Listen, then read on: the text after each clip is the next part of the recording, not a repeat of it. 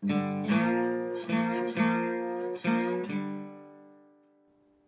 Charlie Rossiter, and this is Poetry Spoken Here. We continue now with our special project, the Open Mic of the Air. If you've been missing open mics where you live due to the worldwide pandemic, this is an opportunity to share your work and hear poetic voices from around the world. If you want to submit, you can send a recording, 5 minutes or less, to openmicoftheair@gmail.com. You can find full submission guidelines on our website, poetryspokenhere.com. Now, before we start, let me say what I always say at live open mics. You can rant, you can chant, you can shout, get it out, get it down, get it off your chest, off the page. Share your mission, share your glory, share your vision, tell your story. Take a moment in the sun. The mic is open. And now our first poet this week is Linda Simone. She's from San Antonio, Texas. She writes poetry and paints watercolors. And you can see her art at her website, lindasimone.com. Good morning. This is Linda Simone from San Antonio, Texas, and I am missing my hairdresser because we are all sheltering in place here.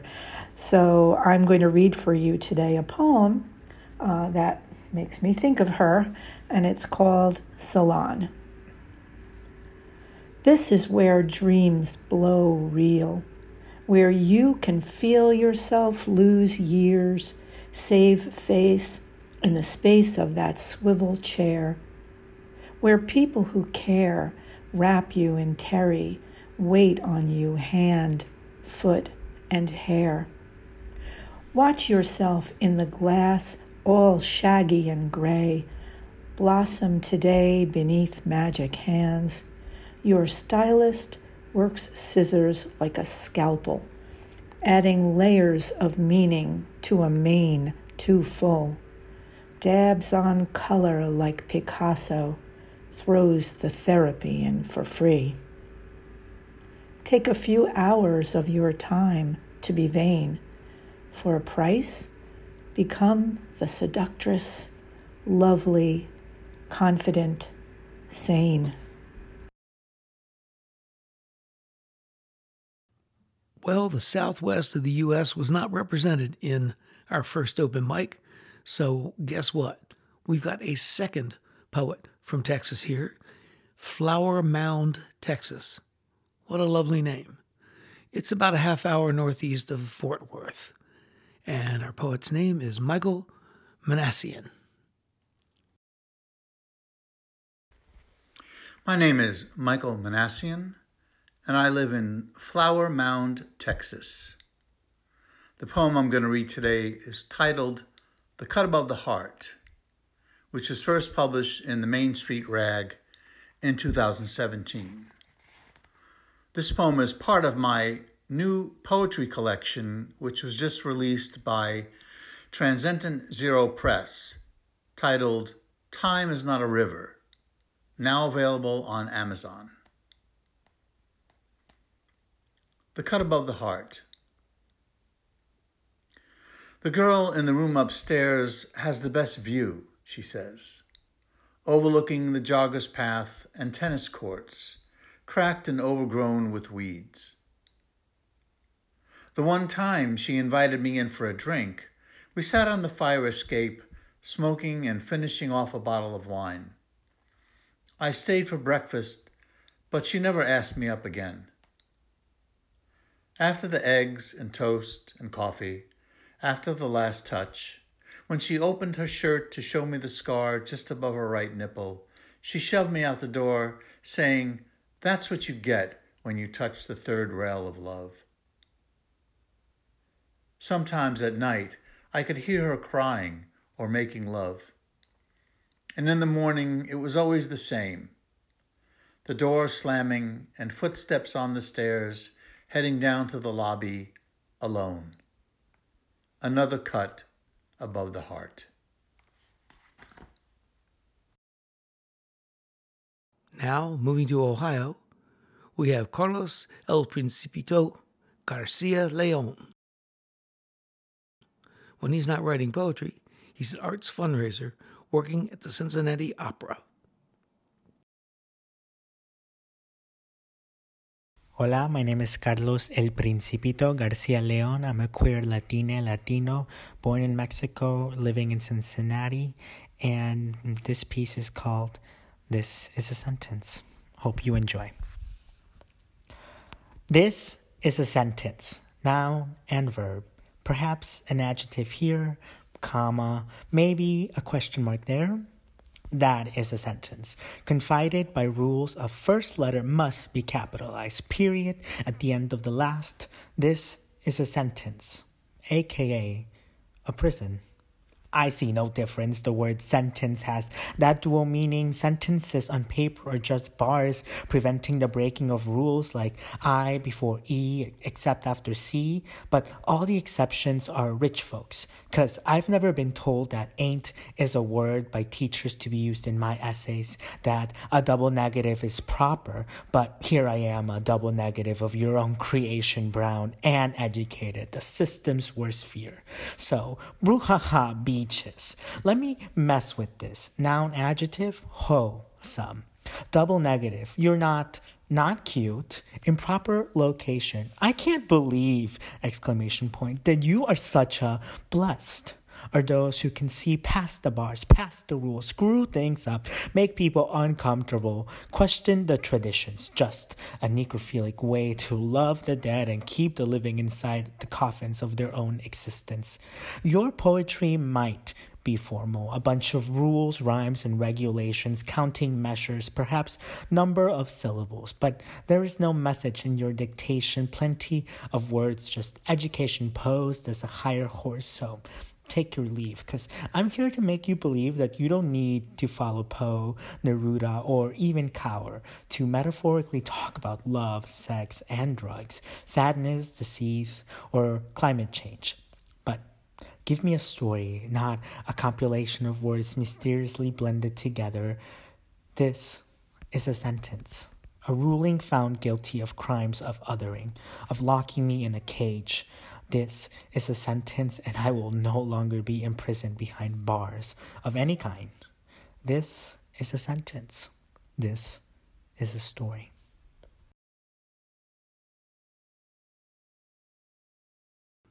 Next up, we're going to go way down south to Largo, Florida. That's on the Gulf Coast, just a little bit south of Orlando. A lot of people know where Orlando is because of the Disney thing, so that's what I use for a little reference. And this is Selena Abbott. My name is Selena Abbott. I'm from Largo, Florida, and the title of my poem is Hear Me. You're systematically racist. We're on your generational hate list. Why can't you stop teaching hatred? We've become too complacent. We should face it. Instead of locking it away in a basement, too afraid to make a statement, you defend discrimination. Put a price on freedom. Too scared you wouldn't beat him, so you stopped. Forgot the words, fight at all costs. That young boy's dreams now squashed. He now sees that he can be bought. He learned at peace, love, and liberty, but all he knows is misery. Could never claim his victory 'cause it's old at half value. Like he didn't have to battle. Like he didn't have to work twice as hard to be worth half you. So don't come to me, 'cause I won't have sympathy. You're protected by white supremacy, the one that mocks Black history. You used us to support your industry, now we're just a memory, and that gets to me. Our neighborhoods gentrified, Black boys misidentified, mass incarceration on the rise, police not convicted of genocide or hate crime. Homelessness at an incline, but it's fine, right? We shouldn't fight or go out at night or in the light, 'cause as long as my skin is black, you'll have fright. It's time to change the system. We just need you to listen.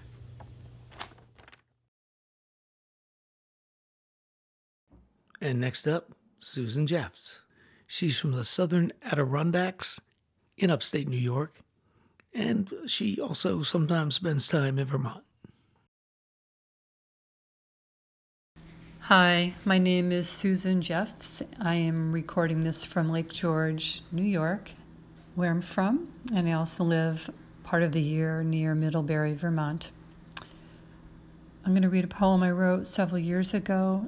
It's for all the people of New York City and everywhere, and to share its idea that the words and ideas we'll be needing most as we move through this time are the bright new ones just emerging, the ones that have the potential to bring us into a new way of being in the world that works for all.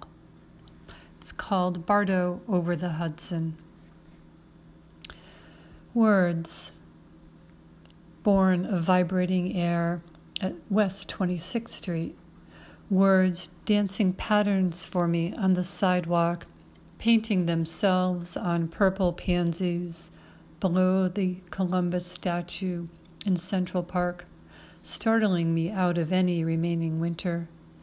Words quivering outside Cafe Europa, hovering between Creme Brulee and Carnegie Hall. Words adorning the Hudson's wide throat as my train rambles northward. These words flicker like unborn fireflies, unversed in the art of direction or rhythm or sound. They are the ones I want, these in-between words, lingering in their Bardo-like spaces, sacred gaps of which the mystics speak. Smoky mist drifts low over the Hudson, between Gotham and Lake Cheer of the clouds, between life receiving and life giving, being and becoming. I'm very happy to have our next poet from Morgantown, West Virginia. Kirk Judd has spent his whole life in that part of the United States. His poetry is imbued with the history of the country where he lives. And he's going to be doing something for us with music. The High Country remembers her heritage.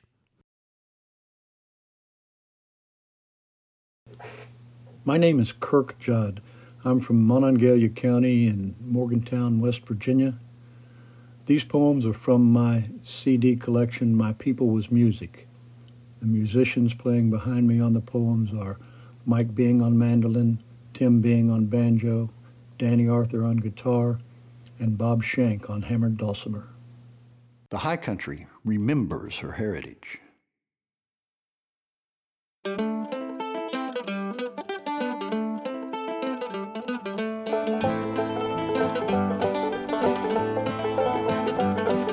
My people was music. Their lives were poems told in the old language of earth and season, rain and sun, field and sweat, stream and blood.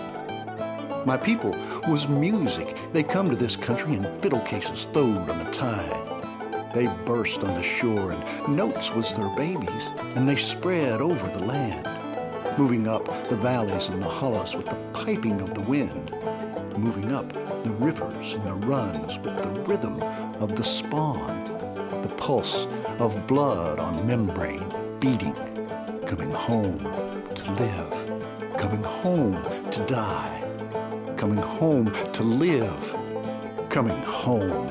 My people was music. They throwed down roots and growed up families and stayed. Stand with your heart in the earth and your hand in the sky, and hear 'em in the hum of the planets, in the songs of the stars that carry the cadence of time.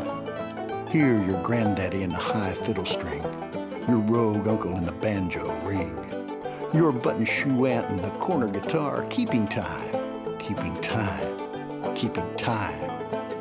Hear 'em in there, 'cause that's where they is. My people was music. They didn't have no politics nor economics. They didn't write no newspapers nor history books. That's not how their legacy is kept. Their lives are the poems of my soul and the songs of my breath. My people was music. And if you want to know, you've got to be able to hear.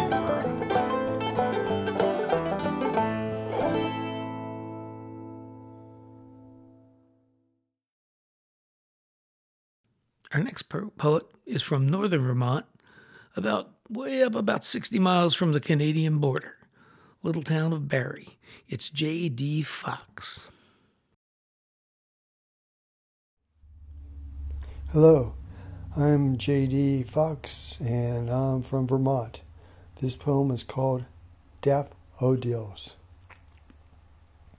We bonded over daffodils, out there in the field, springing up like a mirage or a spontaneous blind date. He stumbled on them first and lay down among them, shouting, "Look at me, I'm a weed!" moving his arms and making daffodil angels. "I want to be a weed too," I said, and lay down next to him, my shorter arms making smaller angels in the reds and blues and yellows beneath me. "Those colors suit you," he said, and kissed me on the nose. "All my colors suit you," I said, and kissed him on the mouth. "Let's be weeds together," he said, and our angel-making arms locked. He kicked his legs into the dirt, and I went into the dirt too. We were a mad contagion, infesting the field daily, until our parents came looking for us, and found us while we were sprouting upward. They dragged us from the field, clutching our discarded clothes in one hand and our frightened hands in the other. "We'll talk about this when we get home," they said. But we never did. We never talked. We just rotted in our rooms as the daffodils took over the field again and our angels disappeared. But one day, though, in late October, I heard a tapping at my window. "The daffodils are all dead," he said. "I know," I said. "I know."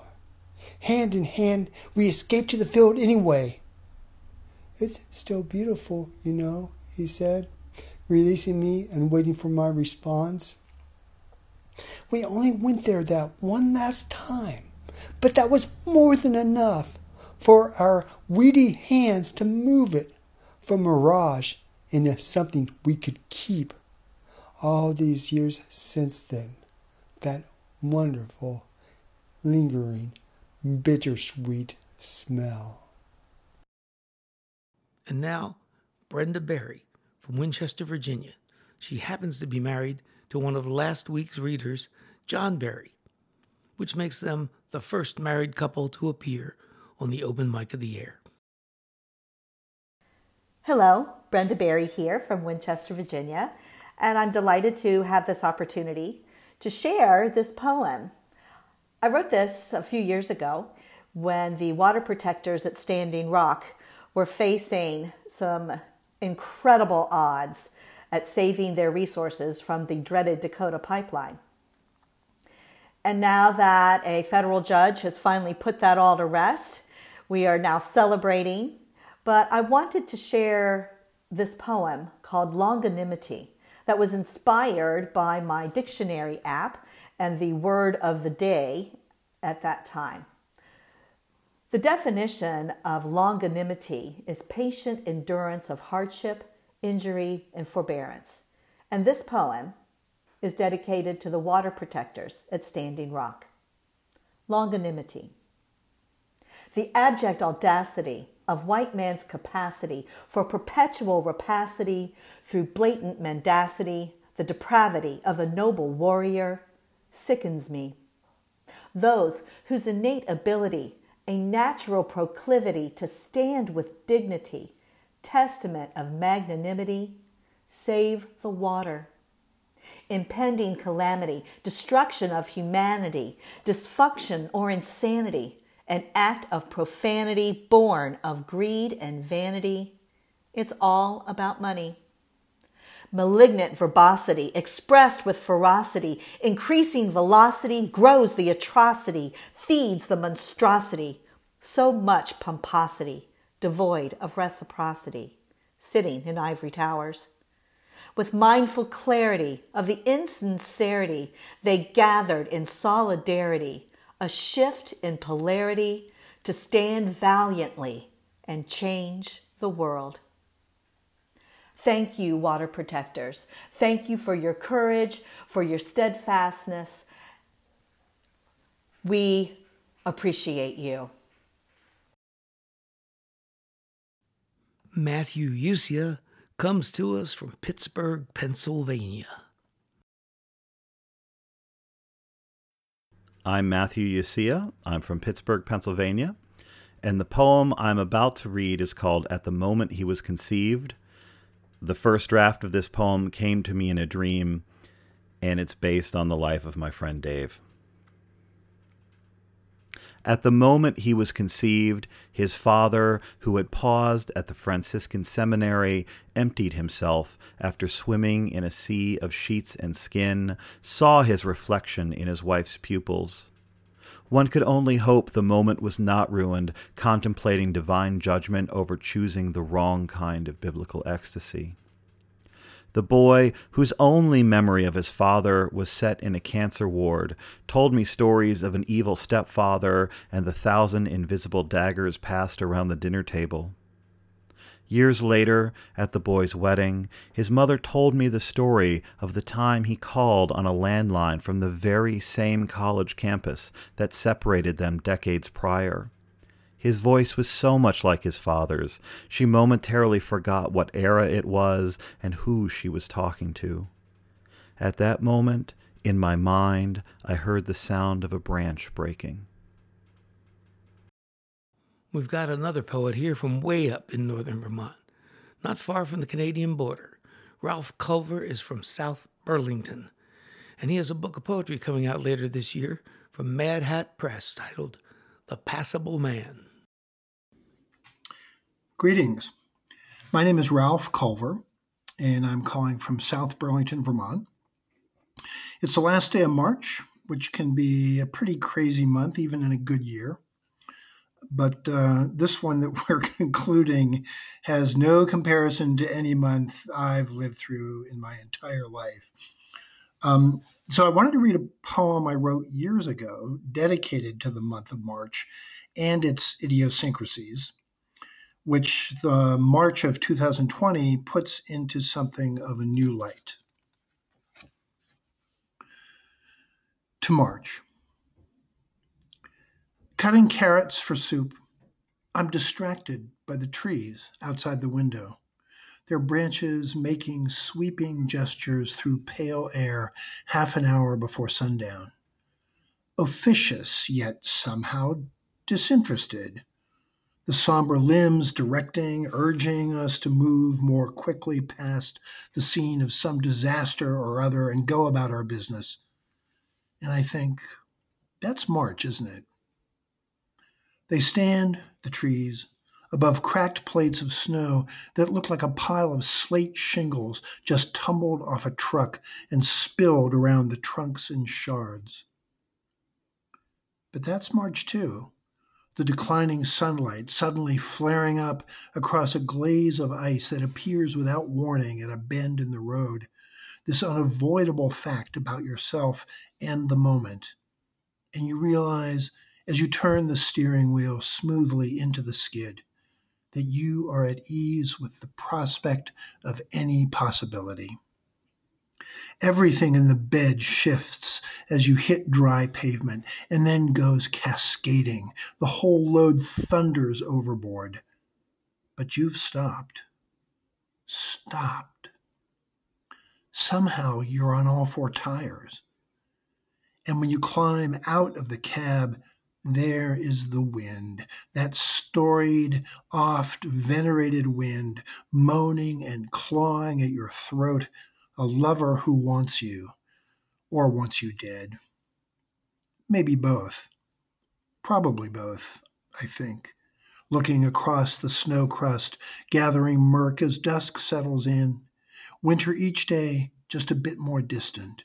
Each day itself just a bit longer and brighter than the last. And return to the comfortable heft of the knife, the kitchen sweetened by steaming broth and promise, another seeming catastrophe survived. Here's a poet from another little town with a lovely name. Kate Jordan from Cross Lanes, West Virginia. I just bet she heard about us from Kurt Judd. Kurt did a great job of sending out messages to people, suggesting that they submit their poetry to different writers groups. So if you're listening and you have some writers groups you know of, or just some friends who have friends who have friends, we strongly urge you to send them the link to our website, poetryspokenhere.com, and the page that includes the guidelines for the open mic. And you can hear your friends right here. Be sure to turn your volume up. Kate's recording is a little on the quiet side.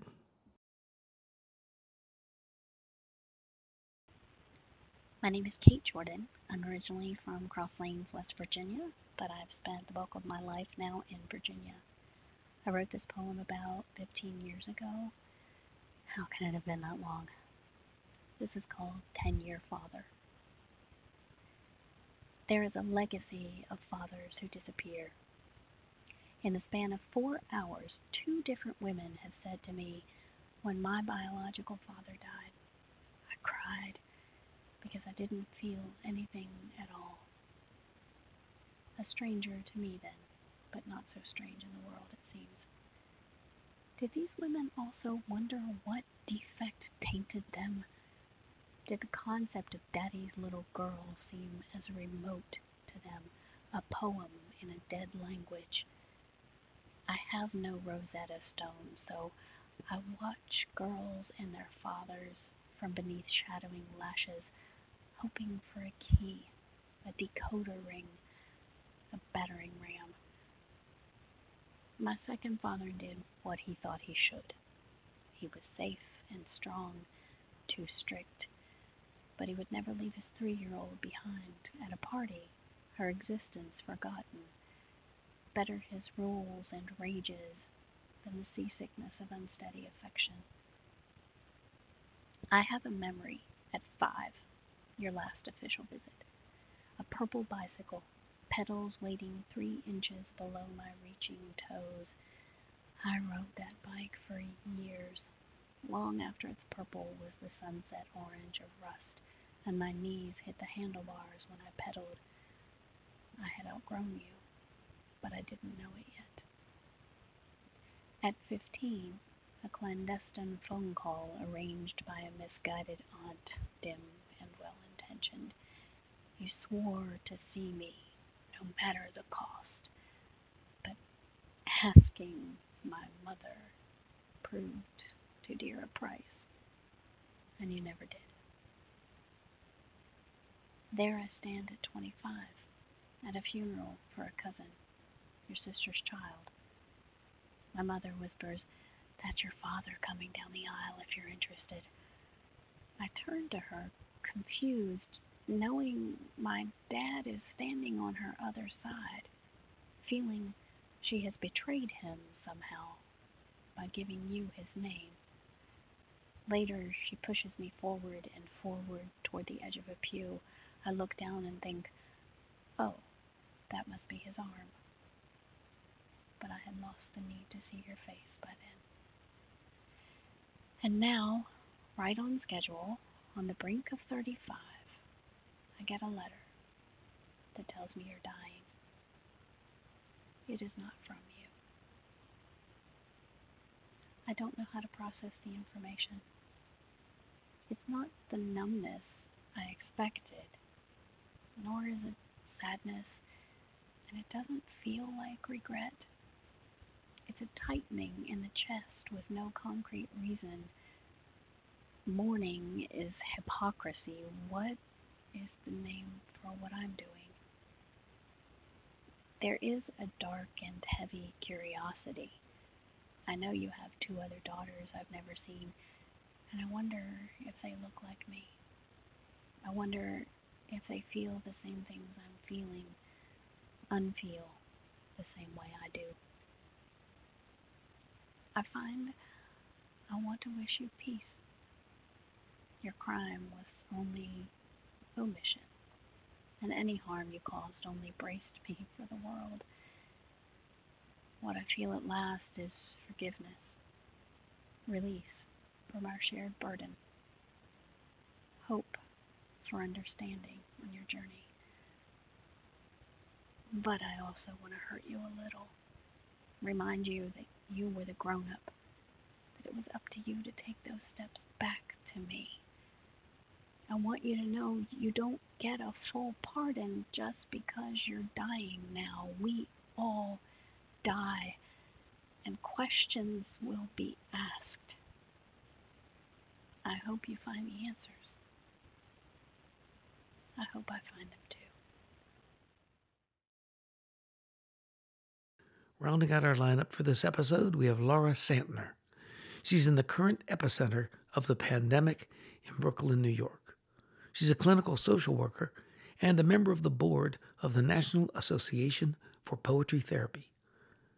I'm glad to see someone from Poetry Therapy sending us a poem, and looking forward to more submissions from poetry therapists around the world. Hi, my name is Laura Santner. I'm from Brooklyn, New York. I am a clinical social worker and also a poetry therapist. My poem is called March. On one March afternoon that turned into many, she lay splay-legged on the cool wooden floor, thinking about when she would see them again, and watched the now brown apples she should have eaten or thrown away. Her pink watermelon skirt, long and endless, mopping up the dust clumps. She promised she would clean, but never did. She stares at the burnt-out bulb and imagines lights circling in a carousel. Music plays in her head. She swears she is entertained enough. Thank you.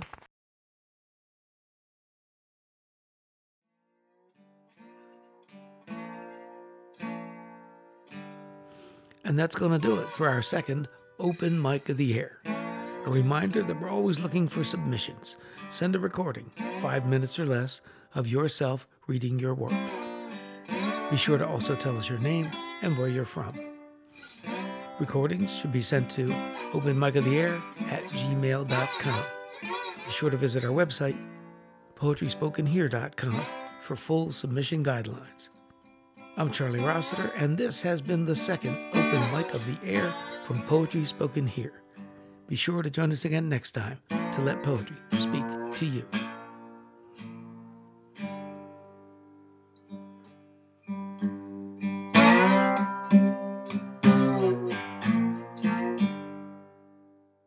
You've been listening to Poetry Spoken Here. I'm Charlie Rossiter, inviting you to join us again next time to let poetry speak to you.